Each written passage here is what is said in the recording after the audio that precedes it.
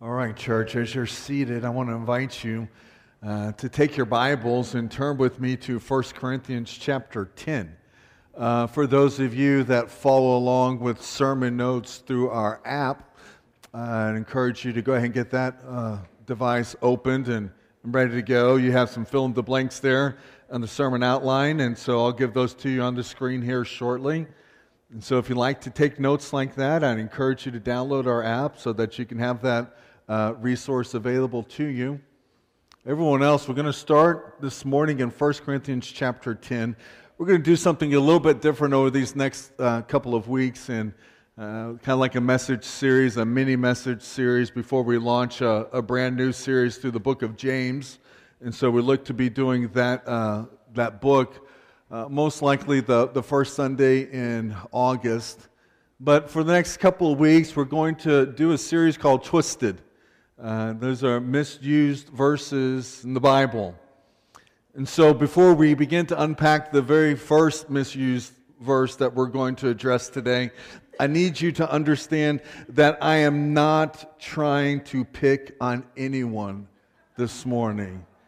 I'm not trying to condemn you. I'm not trying to attack you. Rather, what I'm trying to do is to sharpen our thinking so that we can more precisely handle and apply the Word of God in our lives and into the lives of other people. And so when I say that to you this morning, we're going to talk about something that you may be guilty of doing in the past. And so a lot of times when we're struggling, when we're having difficult seasons, trials, sufferings, we tend to say something to people in an attempt to encourage them, but I want to tell you that what we say might not be very encouraging at all.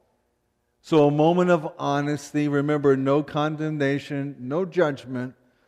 How many of you in a time of great difficulty in your life have been told, or perhaps you have said to someone who's struggling the words, God won't give you more than you can handle? Raise your hand. Come on, be honest. You've either had somebody say that to you, or it's been said, or you've said it to someone else. Well, here's the thing. The reason why I want to start here this morning is because I realize that some of us are in a difficult place, and we're struggling and suffering today. And if we're not in a difficult place today, then the odds are that very soon we might find ourselves in a very difficult spot. The reason why I want to address that statement, God won't give you more than you can handle, well, there's two reasons. First of all, because the Bible never says that. The Bible never tells us that we are promised that we will not get more than we can handle. And then the reason number two is because actually Scripture teaches us the exact opposite, that we will get more than we can handle. And so understanding this will enable us to give better encouragement to those who are in difficult places. And so the reason why I have you open your Bibles to 1 Corinthians chapter 10 is because many people claim that verse number 13 teaches the concept of us not getting more than what we can handle. And so look at 1 Corinthians 10 verse 13.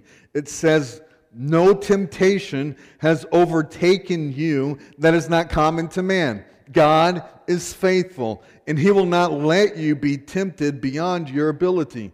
But with the temptation, He will provide the way of escape that you may be able to endure it. And so many people who believe that God won't give them more than what they can handle explain that the word temptation that's used here in verse number 13 can refer to either a temptation to sin, or it could refer to a trial or a time of suffering. Well, you want to know something? That's absolutely correct. It could. The Greek word that's rendered temptation can either mean suffering or can mean temptation to sin. So then the question becomes, so why is it wrong to apply this verse to people who are in difficult seasons of life, a hard trial? Well, the problem becomes what is known as an exegetical fallacy. Well, let me back up. Any good book on biblical hermeneutics will tell you that every word has a range of potential meanings. And so the specific meaning that the author intends to communicate when using that word is determined by the context. Okay? So in other words, you know what the meaning of the word is that the author is trying to communicate to us based upon the context of the statement in which the word is actually used. And so in the context of the passage from 1 Corinthians chapter 10, verse number 13, we cannot claim that Paul means both things at the same time. Is he talking about temptation to sin? Or is he talking about trials and suffering? Or is he talking about either one of them? If we attempt to interpret this verse as though Paul is actually talking about either or, then we're committing what D.A. Carson, who's a New Testament scholar, would call an exegetical fallacy. He actually wrote a book, D.A. Carson wrote a book called Exegetical Fallacies, and he calls this specific type of exegetical fallacy, he calls it the illegitimate totality transfer. This is the fallacy of reading every possible meaning of a word into the single use of the word. And so the question that we need to ask is not what is the range of meanings a word can possibly have in all of its uses. No, the question we need to ask is what did the author mean to communicate through the word that he chose in connection to the specific context in which he gave it to us. So you got to take a bigger look at what's happening. And so you begin to expand your view from verse number 13. And you need to see that this one word is used in that sentence or that verse, but that one verse is contained within a whole paragraph. And the whole paragraph is addressing something very specific. In fact, verse number 6 addresses those who desire evil. In verse number 7, Paul addresses idolaters. He's showing us that the context here is about sin. And then verse number 8, he warns against sexual immorality. He continues in the following verses to address sin. You get to verse number 12, and he gives us the exhortation, therefore, let anyone who thinks that he stands take heed lest he fall. It's continuing the focus of the passage is on addressing sin. And then we find ourselves in verse number 13. So with that in mind, now look at verse number 13. And he says, no temptation to sin has overtaken you that is not common to man. God is faithful, and he will not let you be tempted to sin beyond your ability. But with the temptation, he will provide the way of escape, that you may be able to endure it. So the specific truth of this passage is that God knows a person's limit in respect to their temptation to sin. And based upon that knowledge, we know that he will not allow us to be tempted to sin beyond our ability to resist that sin. This is amazingly good news. Praise God for his grace that is extended to us. It ought to give us a little bit of excitement and gratitude this morning that God will give us the spiritual resources that are necessary in order for us to sufficiently stand up and avoid the temptation to sin when we're presented with it. Which means when the smoke of temptation is thick, when that fire of urge to sin burns strong, God is faithful every single time to provide us a means of escape. And what we ought to be doing is take our eyes off of that temptation and begin to look for that emergency sign that will lead us to freedom and fresh air. And so while it is beautifully true that God would not allow us to be tempted beyond our ability to resist it, it is also equally true that God will allow us to suffer beyond what we can handle. In 2 Corinthians chapter 1, we have Paul's autobiographical story in verses 8 through 11. And there it clearly shows us that God may give someone more suffering than they can handle. It says, "For we do not want you to be unaware, brothers, of the affliction that we experienced in Asia, for we were so utterly burdened beyond our strength that we despaired of life itself. Indeed, we felt that we have received the sentence of death, but that was to make us rely not on ourselves, but on God who raises the dead. He delivered us from such a deadly peril, and He will deliver us. On Him we have set our hope that He will deliver us again. You also must help us by prayer, so that many will give thanks on our behalf for the blessing granted us through the prayers of many." So this passage shows us that Paul was burdened beyond his strength. To be burdened beyond one's strength is to have more than one can handle. And so God, through Paul, is saying that it is very possible that we might experience more suffering, more trials than we can possibly bear. And this is a truth that's taught throughout Scripture. And the reality is that God allows suffering into our lives in order to accomplish something very good and very beautiful.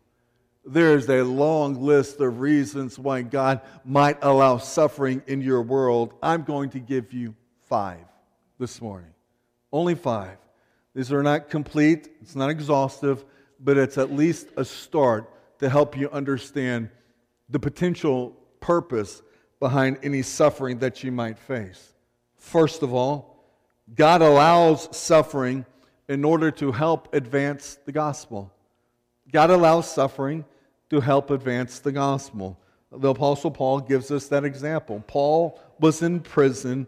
He was imprisoned unjustly, and there he writes to the Philippians, and he says in Philippians chapter 1, verses 12 and 13, "But I want you to know, brethren, that the things which happened to me have actually turned out for the furtherance of the gospel, so that it has become evident to the whole palace guard." Paul is saying, in God's eye, it's far better for one man or for one woman to suffer a short time in this life so that a larger group of people might have the opportunity not to have to suffer for all eternity. So sometimes our suffering can be for the advancement of the gospel. Number 2, God allows suffering in order to discipline His children. Let me give you a few verses. In Psalm 119, the psalmist writes in verse 67, "Before I was afflicted, I went astray, but now I keep your word." Verse 71, "It is good for me that I was afflicted, that I may learn your statutes." And then in verse number 75, it says, "In faithfulness you have afflicted me." And then the writer of Hebrews says this in Hebrews chapter 12. It begins in verse number 7. He says, "Endure hardship as discipline." And you pick it back up in verse number 10, and it says, "Our fathers disciplined us for a little while as they thought best. But God disciplines us for our good, that we may share in His holiness. No discipline seems pleasant at the time, but painful." Amen? Absolutely. Later on, however, it produces a harvest of righteousness and peace for those who have been trained by it. Sometimes we suffer in order to be disciplined as a child of God. And please note that discipline is not the same thing as punishment. The purpose of punishment is to impose a penalty on something that was done in the past. And so the focus is on past action. The purpose of discipline is to train for correction and maturity, and that focus is forward thinking. So one of the worst things that you could do as a parent would be to not correct your child early in life when they begin to show signs of straying and wandering. So in order to help that correction, you might do something that you don't necessarily like to do, and that's discipline your child so that you can produce something that you do like, and that's obedience with the child. Does that make sense? And so the problem when it comes to understanding God is that He can see the good that will happen through the suffering that He allows, but sometimes we can't see it. And sometimes we can't understand because we're in the middle of it. And while we're in the midst of it, we can't see or understand His long-term perspective on what He's trying to work in and through our lives. And if we're not careful in the midst of those hardships, we can become cold, bitter, even calloused towards God.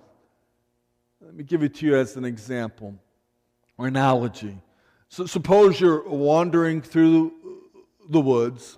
I don't know why you would, but suppose you're out walking through the woods and you come across a bear, and the bear has been trapped and its leg is in one of those snare traps. And all of a sudden you begin to have compassion on that bear. And you want to help that bear. But that bear doesn't see you as a friend. That bear doesn't know what it is that you want to do. So there's no way that you're going to get close enough to that bear in order to release it and set it free. So, fortunate for you, you happen to carry around a tranquilizer gun, because we all do. I mean, it's Texas. You probably have a gun. It's probably not a tranquilizer gun. But for the sake of the illustration, you have a tranquilizer gun. And you want to help that poor bear. And so you know what you need to do is to shoot that bear with one of those darts. And so you pull out that gun. But the bear doesn't understand the difference between a gun and a tranquilizer gun. And the bear begins to think, what in the world is wrong with you? I'm already trapped. Why would you want to further inflict pain and punishment on me? And so you shoot that bear. And the bear begins to drift off. Now you can approach the bear. But in order to release the bear from the trap, you're going to have to do something very difficult. You're going to have to push that trap further into its flesh, potentially into the bone, so that you can push it far enough into him so that it will release the springs and open up. Now, if that bear were somewhat semi-conscious in the whole process, he more than likely would think that you're some sadistic individual trying to inflict more harm upon him. But the problem is, he can only see it through his limited perspective. And he can't understand why it is you're causing more pain into his life. And maybe even question, why are you making me suffer even more when I'm already in pain?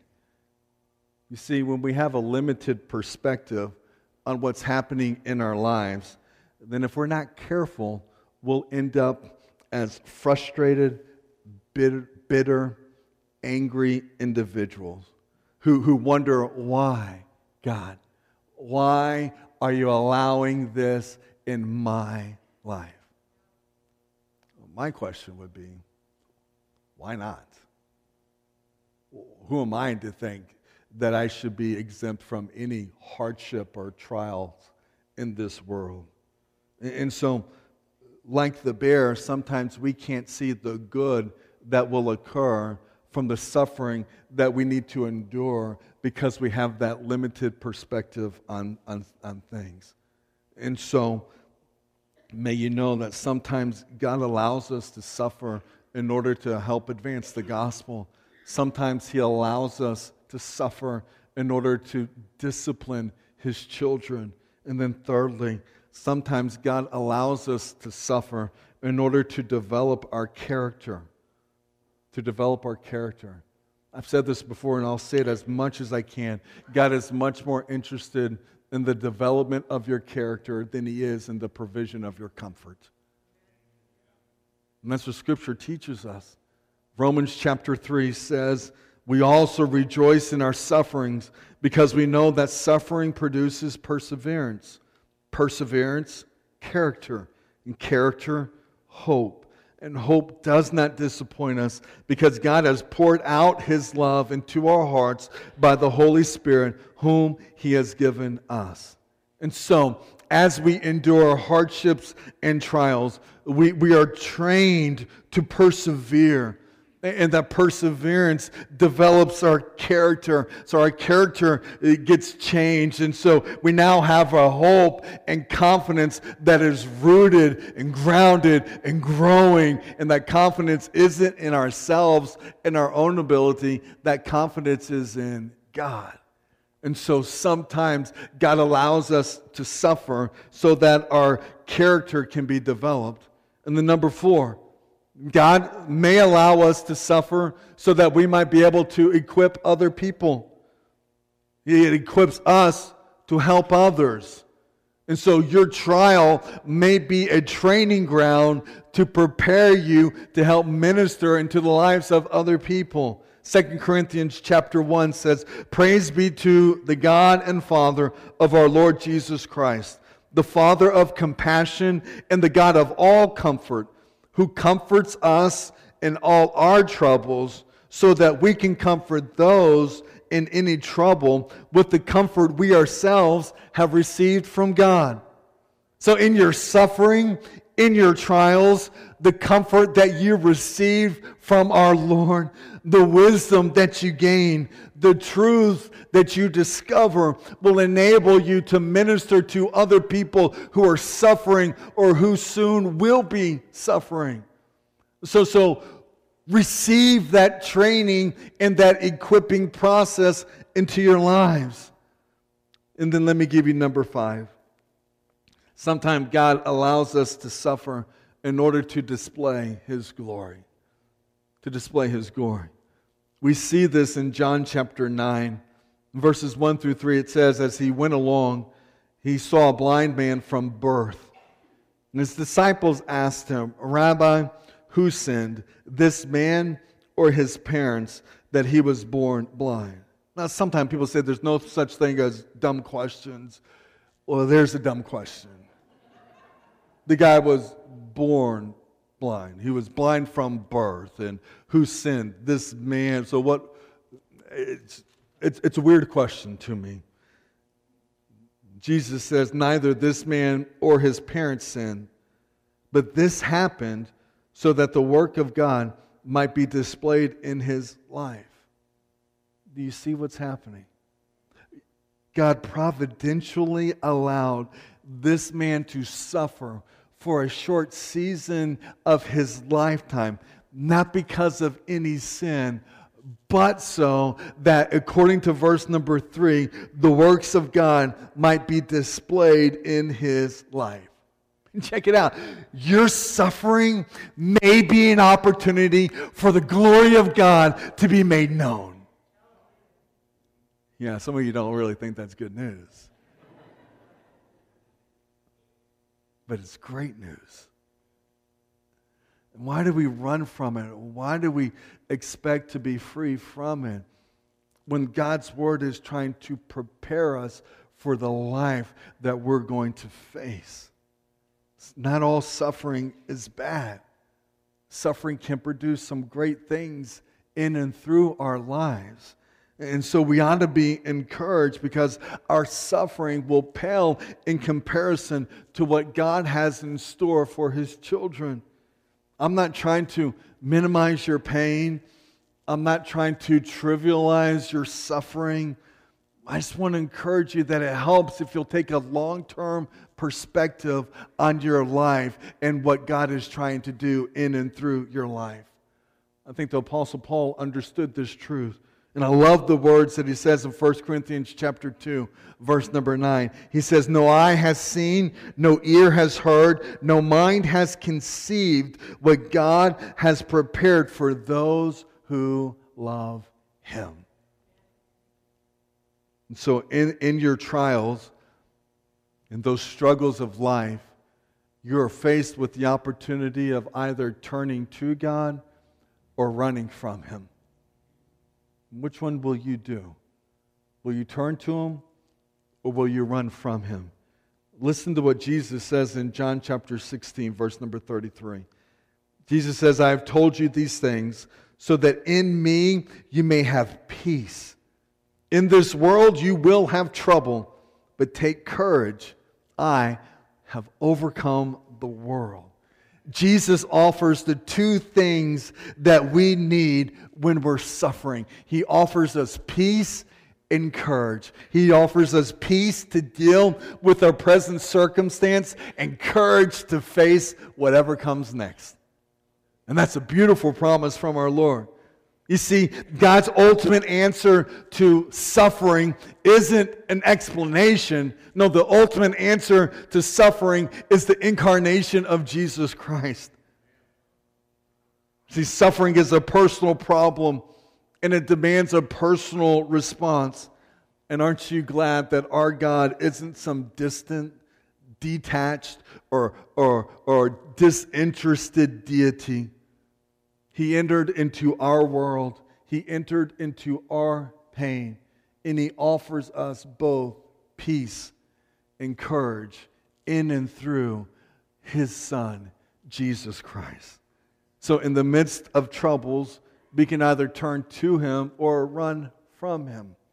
In the midst of your suffering, may you know that it is not true that God won't give you anything more than what you can handle, because we just lined out many different reasons on why you very well might be given more than what you can endure. So how are we to encourage one another? If 1 Corinthians chapter 10, verse number 13 isn't rightly applied to this situation, then what truth from Scripture can we hold on to find further encouragement for those difficult seasons or moments in life? I want to suggest to you that you stop using 1 Corinthians 10:13 to build false hope into people's life, and you start using 2 Corinthians chapter 12. Verses 7 through 10 says this. So to keep me from being too elated by the surpassing greatness of the revelation, a thorn was given me in the flesh, a messenger of Satan to harass me, to keep me from being too elated. 3 times I pleaded with the Lord about this, that it should leave me. But He said to me, my grace is sufficient for you, for my power is made perfect in weakness. Therefore, I will boast all the more gladly of my weaknesses, so that the power of Christ may rest upon me. Then he says, for the sake of Christ, then, I am content with weaknesses, insults, hardships, persecutions, and calamities. For when I am weak, then I am strong. So instead of saying, God won't give you more than you can handle, may you begin to tell people that God will give you all the grace that you need for whatever situation that you face. That ought to be good news. That God's grace is sufficient for anything that you might be facing. So why do I think that's a better way of giving encouragement to people's life? I'll give you three reasons real fast. First and foremost, it more precisely reflects the theological truth of Scripture. No matter how much suffering people face, no matter how deeply they hurt because of that suffering, may they know the truth that God's grace will be sufficient for them in their time of need. Number 2, this places the focus on God, not on us. When we tell people that God won't give you more than you can handle, well, that is a man-centered statement. It focuses on a person's resource, an individual's ability. And when you focus on your resource or your ability, then that doesn't bring hope, that doesn't bring peace. But when we begin to shift the attention not on us, but on a God whose grace is sufficient, then we get our peace, then we get our hope, because we have it rooted in God. So, okay, it more precisely reflects the theological truths of Scripture. Number two, it places the focus on God, not on us. And then finally, this gives God all the glory. God gets all the glory. Paul tells us that it was when he didn't have the strength to face his own circumstances, that's when he found God's power and faithfulness was sufficient for him. It was all that he ever needed. That's why he became content no matter what it was that he faced, because he knew that God was faithful and he could rely on the Father. It was his inability to endure the suffering that he faced that led Paul to the greater knowledge and experience of God's provision, His comfort, and His care.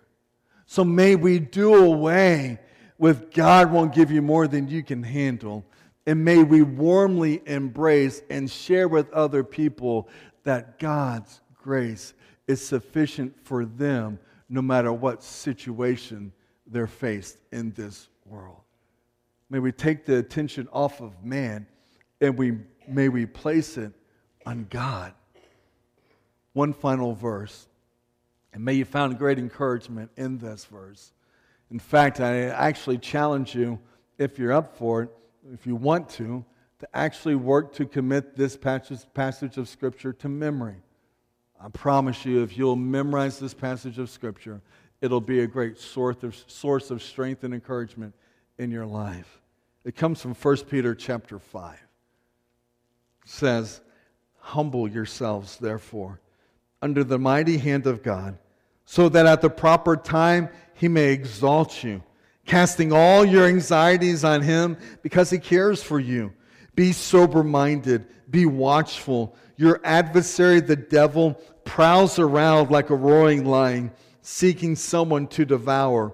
Resist him, firm in your faith, knowing that the same kind of sufferings are being experienced by your brotherhood throughout the world." Verse 10, "And after you have suffered a little while, the God of all grace, who has called you to His eternal glory in Christ, will Himself restore, confirm, strengthen, and establish you. To Him be the dominion forever and ever. Amen." 1 Corinthians chapter 5, verses 6 through 11. Oh, I'd be so anxious and interested to know how many of you will commit that to memory. I'm not going to put you on the spot. I am going to challenge you one more time. Whatever you have to do this week, take that passage of Scripture, write it out 100 times, put it on a postcard, stick it everywhere that you can, in your bathroom mirrors, on your refrigerators, in your lunch boxes. I don't know. Whatever you have to do, oversaturate your mind this week with this truth, so that you can be equipped and prepared and reminded from the Holy Spirit the next time you face great hardships and troubles in this life. May you know that after a little while, the God of all grace, who has called you to His eternal glory in Christ, will Himself restore, confirm, strengthen, and establish you. Let's pray. Father, help us to rightly apply your word to our lives and to rightly use your word as an encouragement to others. And so, Father, today we thank you for the truth of knowing that we will not be tempted to sin beyond our ability to resist that temptation, and our ability relies not on our own strength, but on the truth that you are so faithful that every single temptation to sin that we face will be met with an escape route provided by you. And God, we also thank you for the truth of knowing that suffering can produce good things in and through our lives. So in our time of suffering, may we take our eyes and our attention off ourselves, and may we place it upon you. May we trust and rely on your grace. May it be sufficient for all. And Father, in this moment today, whatever it is that we're dealing with, whatever sins that need to be confessed, decisions that need to be made. I pray that your Holy Spirit would move among us and that you would be glorified by the response of your people right here, right now. It's in Christ's name I pray. Amen.